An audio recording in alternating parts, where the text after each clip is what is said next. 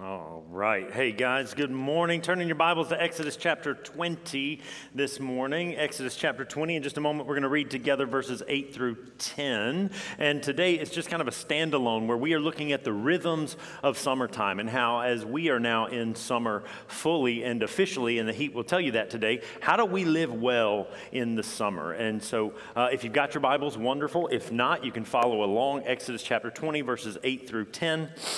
And I will begin reading now. This is the word of the Lord as God given the 10 commandments to the people of Israel. And here is what the word says. Be mindful of the Sabbath day to make it sacred. For 6 days you can serve and do all your work.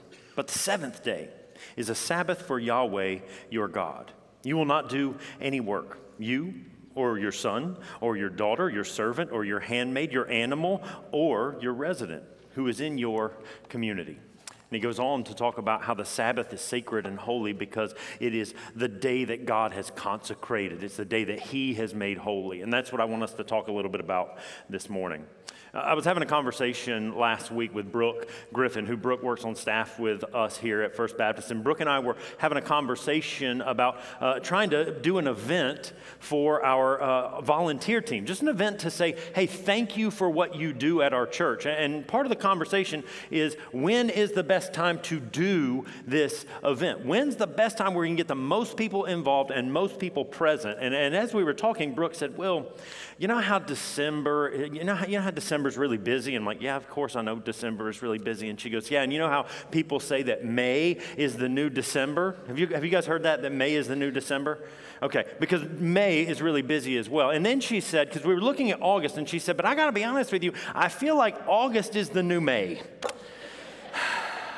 Because we stay really, really busy. And if you know what August and May and December are like, you know they are busy. But what you also know is that increasingly we are living in a world and in a culture where there isn't any downtime. Because we live in a world that puts the highest amount of value possible on busyness. We live in a culture that says you are successful if you are busy. I want you to stop and think about this for just a few moments. And actually, as you go throughout your week, I want you to pay attention. I want you to pay attention because all throughout the course of your week, you're going to have conversations with other people. I actually had it happen 3 times just this morning. As though that's something to be celebrated, right? We live in a world. We live in a culture and in a context that celebrates busyness. And if you are making it, if you are successful in the world, then you are undoubtedly and certainly going to be busy. Now look, y'all, the Bible, this book that we hold to be sacred and good and a book we lean on to teach us and show us the way of God in the world. It is a countercultural narrative. It's a countercultural story. When you read throughout the Bible, what you read, like the culture we live in doesn't value mercy and forgiveness, and yet what Scripture says and what Jesus teaches is that is something we are called to do regularly. Scripture is filled with countercultural ideas, right? Love your enemy as you love yourself. That's a countercultural idea, and it is full, Scripture is, of these ideas on how we can live in a way that is different and better than the world around us. But what I want to suggest to you this morning is that I actually think Sabbath is one of the most countercultural things that you can possibly imagine. In a culture of busyness, we would do well to remember these words from Exodus chapter 20, verse 8. The New International Version just says it simply like this: remember the Sabbath day by keeping it holy. By keeping it holy, the very word itself means to set it apart from the rhythms and the busyness of our lives. Remember the Sabbath by keeping it separate, distinct, unique, a day of rest for you. And it is probably, I actually think, really one of the most countercultural ideas in the whole of Scripture to simply take a day where you remove yourself from the hustle and bustle of our existence and you simply pause and take a break. Why do we do that? Why does Scripture emphatically, not only in the Old Testament, but Jesus himself recommends Sabbath as a way of existence for us? And the reason why we hold this to be so central to following Jesus is that in the very act of creation itself, If you go all the way back into the beginning when God created the heavens and the earth and everything that was, right? He creates the sky and the ocean, and he creates the birds and the fish, and he creates human beings, and he looks at all of it and he says it is very good. And in this beautiful and profound story, at the beginning, look around at all he had done and said, look how good it really is. Think about that for a moment. Creation isn't complete until there is a period of rest. And part of what we believe as Christians is that we are created in the divine image. We are created to live into the fullness of who he has created us to be. And if creation isn't complete until there is Sabbath, what I want to suggest to us this morning is that if we want to be truly who God intends for us to be, then having a day of rest, having Sabbath, is absolutely essential to being who God intends for you to be. And in a world that values busyness more than anything else, this Sabbath is a countercultural and revolutionary way in the world. Now, I know some of you are here this morning. Maybe some of you are watching online and you're like, I don't really ever think about Sabbath. It's kind of, honestly, y'all, it's a notion that has really kind of vanished from our culture on the most part. But in fact, for some of us, if you do think about Sabbath at all, what you tend to think about are blue laws. Does anybody remember blue laws? Anybody?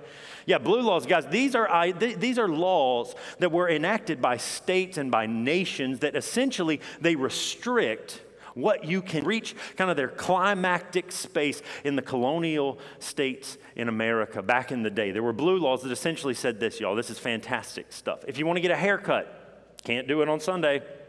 If you want to play cards, that is a no-no on a Sunday. If you want to kiss your spouse in public, you will go to jail if you do that on a Sunday, okay? So y'all be careful when you walk out here today. The Sabbath was a day you could not dance. You could only play certain instruments because that was a day where we legislated there was nothing exciting and fun for you to do. Those laws reached their climax in colonial America. But I will tell you, even back in 2013 when I was still living in Gainesville, Georgia, it was one of those things where you could not buy alcohol on a Sunday morning. You couldn't buy alcohol on a Sunday at all. And blue laws, in fact, still do exist a little bit. If you've tried to go have a mimosa at brunch on Sunday before noon and you've been told, I don't think so, that's blue laws. And so for most of us, because Sabbath is something that's so foreign to our thought process outside of these kind of restrictive blue laws, what we think about when we think of Sabbath, instead of thinking about rest, here's what we tend to think about. We think of Sabbath as a list of things that you can't do. You can't do this thing. You can't do that thing. Guys, up until just a few years ago, the very thought of having a travel baseball or travel soccer game on a Sunday morning was absolutely insane.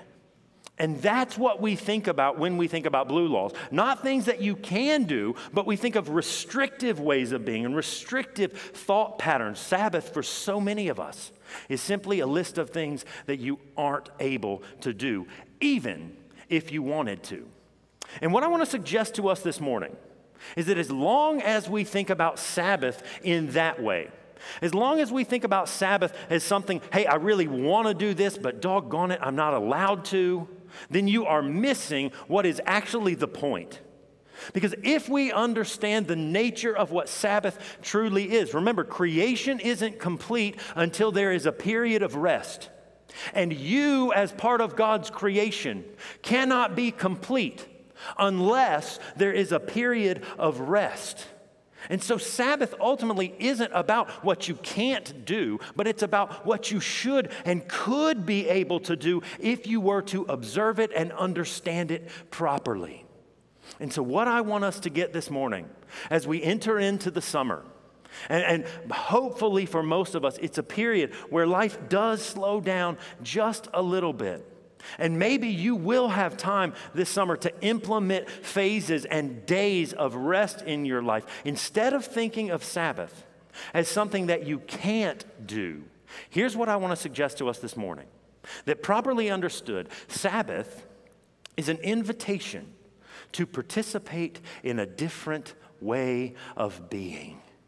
Sabbath is an invitation to participate in a different way of being, where you can begin to understand that instead of being a human doing, you are a human being. And you can stop for just a few moments and the world will continue to turn. That you can stop for just a few moments and relax and refresh your soul in the presence of God who loves you, and you will be made better for it.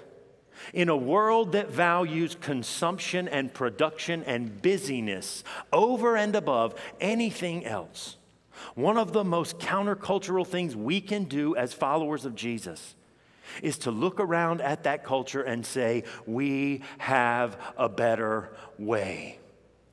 And we are worth more than what we produce. See, friends, Sabbath isn't about what you can't do, but it's an invitation to live in an alternative way. And if you want to understand where this comes from, what you need to do is you need to go back and look at the book of Exodus.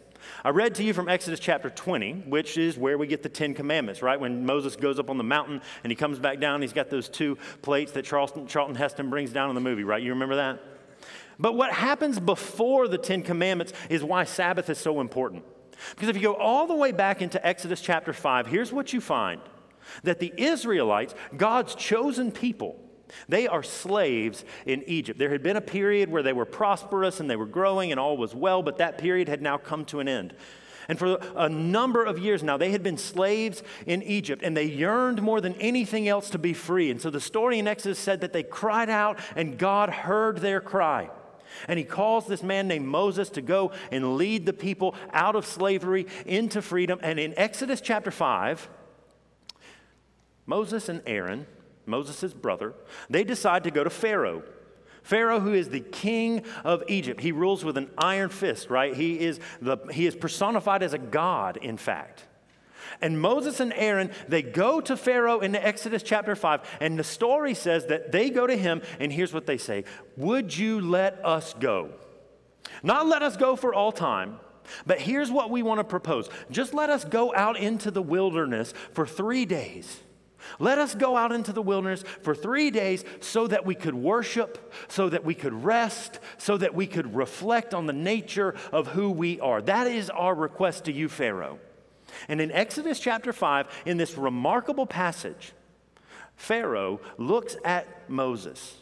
Pharaoh looks at Aaron, and he says, not only am I not going to let you leave for 3 days, but I'm going to increase your workload.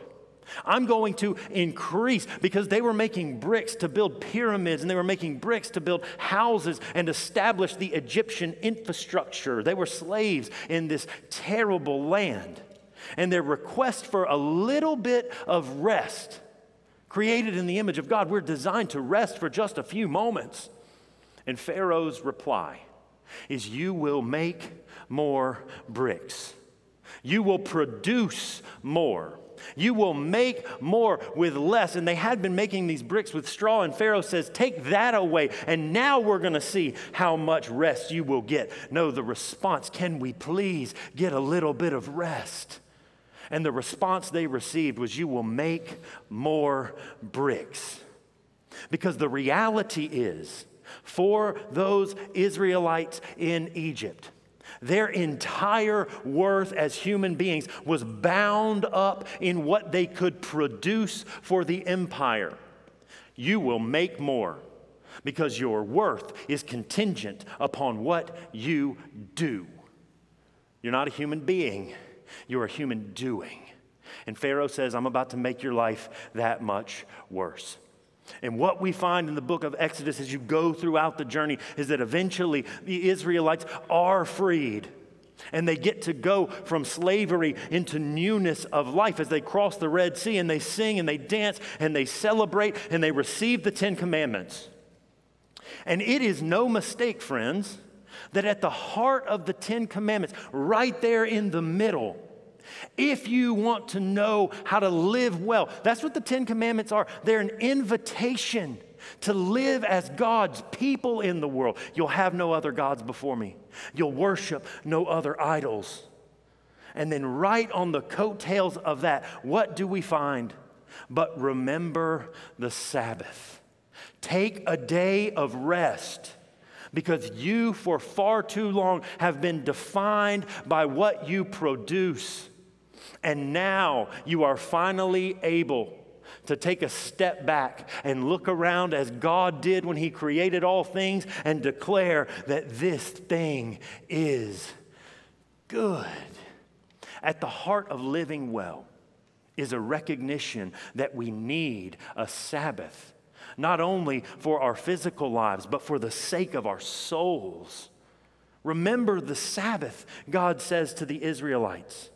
And in the book of Deuteronomy, He goes even further. Remember the Sabbath and keep it holy, because you remember what it was like to be slaves in Egypt. You remember what it was like to be defined by what you produce. And so in Exodus chapter 20, you're not going to work. Your servants aren't going to work. Your children aren't going to work. Nothing is going to happen on this day except you relaxing and refreshing and worshiping in the presence of a good and holy God. Creation is not complete until there is Sabbath rest.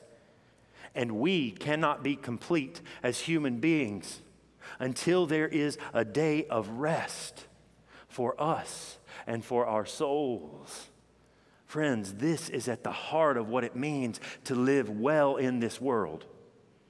And I want to pause for just a minute, because it is one thing to talk about an ancient tribe that lived thousands of years ago. But if we are going to be honest with ourselves, and this is not easy to do, but if we're going to be honest with ourselves, we are far more like those Israelites than we would ever care to admit. And here's what I mean. In the same way that their value, their worth was completely tied up in what they produce. And if you do not know this about the culture we live in, I'm here to tell you, this is not a statement of subjectivity. This is an objective fact. In the United States of America in 2023, the reason we are so much like those Israelites in Egypt is that we are defined by how much we produce. We are defined by how much we produce. Hey, how are you doing? I'm busy. I had someone tell me the other day they need a vacation from their vacation. Think about this for a minute, y'all. We work and we work and we grind just so that we can have enough money to go and take a break so that we can come back and do the grind all over again. How does this make sense? We are defined, absolutely defined by what we produce. Think about this for just a minute. When we send our children off to college, what is the thing we encourage them to do? Not get a job that lives into their passion, but to get a job that will help them do what? Make money. I'll never forget when I told my dad, Dad, I'm going to go to seminary. I'm going to be a preacher when I grow up. And he looked at me, and I'll never forget it. And he said, Will, how are you going to make money? And I said, I don't know, Dad. I'm going to marry a dentist, I guess.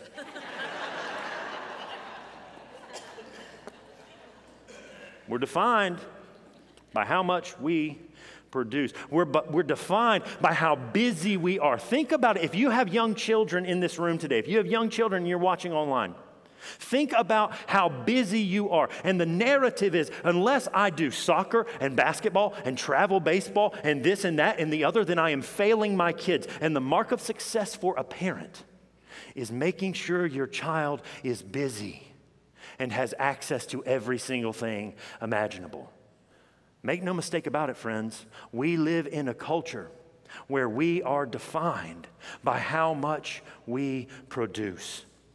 I was reading a study in a U.S. health magazine recently that said that 3 in 5 Americans are more exhausted and more tired than they have ever been before. And there are a number of reasons we can chalk that up to, but one of the reasons that is laid out in that article is that we are constantly and always grinding and working. There is no season of rest in our lives. You've all heard of the Great Resignation, where people are just en masse quitting their jobs because they're recognizing the rat race that we have been living on. And the culture and the systems that tell us that you will be happy if you can get this, and if you want to get that, then you've got to work more. People are realizing that is a lie. And I don't know about you, but I see friends in ministry, in my own work, who are quitting left and right because they are exhausted. Because we live in a world that values busyness. And one of the most revolutionary things we can do as followers of Jesus Christ is to proclaim that beautiful good news gospel that says you are not defined by what you produce, but you are defined by being a child of God. You are not defined by how busy you are, but you are defined by Jesus Christ and Jesus Christ alone. And it is okay for us to take a step back and rest our souls. Some of us need to know there is a God, and you're not it. And if you can take a break for just a day, you can recognize that. Some of us need to know that you actually can put down your iPhone and not answer emails and text messages. And I know this is going to sound crazy, but the world will continue to turn. I swear. If you want to live into the fullness of who God has created you to be, please hear me say this. It is essential that we develop the habits and the rhythms of Sabbath in our lives. And so ultimately, friends, this is a practical exercise because every single one of us has rhythms in our lives. Every single one of us, I hope that you would be able, if asked, to sit down and make an account for how you live your days. And if, as Jesus tells us is true, you want to live into the fullness of your being, then Sabbath is essential, then I have a question for you. And it's the only question that matters this morning. Where do you find your rest? I'm serious. Where do you find your rest? And if some of us are here this morning and we're willing to be honest with ourselves, what we would be have to say, what we would have to admit, is that just like those 3 in 5 Americans, we're exhausted. We're exhausted and our rest is nowhere to be found. Some of us are here this morning and we're making more money than we ever imagined and we're having more success than we ever dreamed possible. And yet, if we are willing to be honest, where do we find our rest? The answer is nowhere. And please understand this morning that it doesn't have to be that way. It doesn't have to be that way. That you were created in the image of God, designed to flourish and to thrive and to have joy in this world. And if you want it, you have to recognize that we have been told a lie by the world around us. And just like those ancient Israelites knew, they're not defined by what they produce, they're defined by God. I want us to know this morning that you are not defined by what you produce. And you can, in fact, have a rest that will replenish your soul. And if you want to know how to have it, the words come from Jesus himself.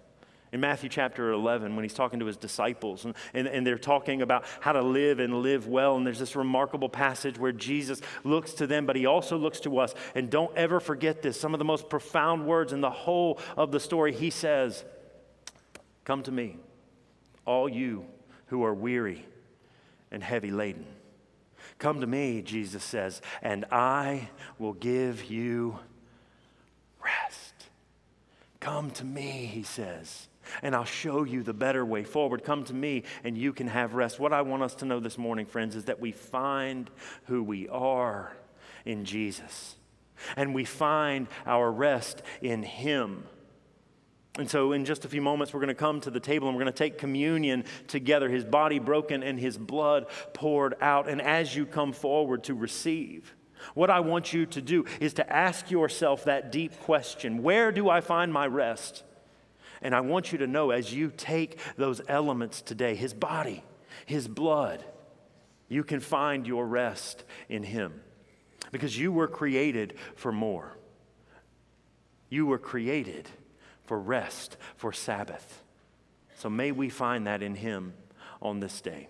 I'm going to invite those who are going to be serving communion to go ahead and come forward and take your place. And as they do, as we enter into this time together, I want to invite you to just take a moment and join me as we pray together. Let's pray. God, we are grateful. We are grateful for this time, for your goodness. And God, let's be real. And if there's anyone we can be honest and real with, it is you. That God, for all of us here in this room, we live in a culture that tells us our worth is bound up in what we produce. So God, this morning, help us to break that illusion. Help us to see that we can be set free to live in a new and more beautiful way. So God, be with us. Help us to know this morning that our worth is found not in what we produce, but it is found in Jesus. So may we take his body. May we take his blood. May we find our rest in him. God, we are grateful. This is our prayer, and we ask it in Jesus' name. Amen.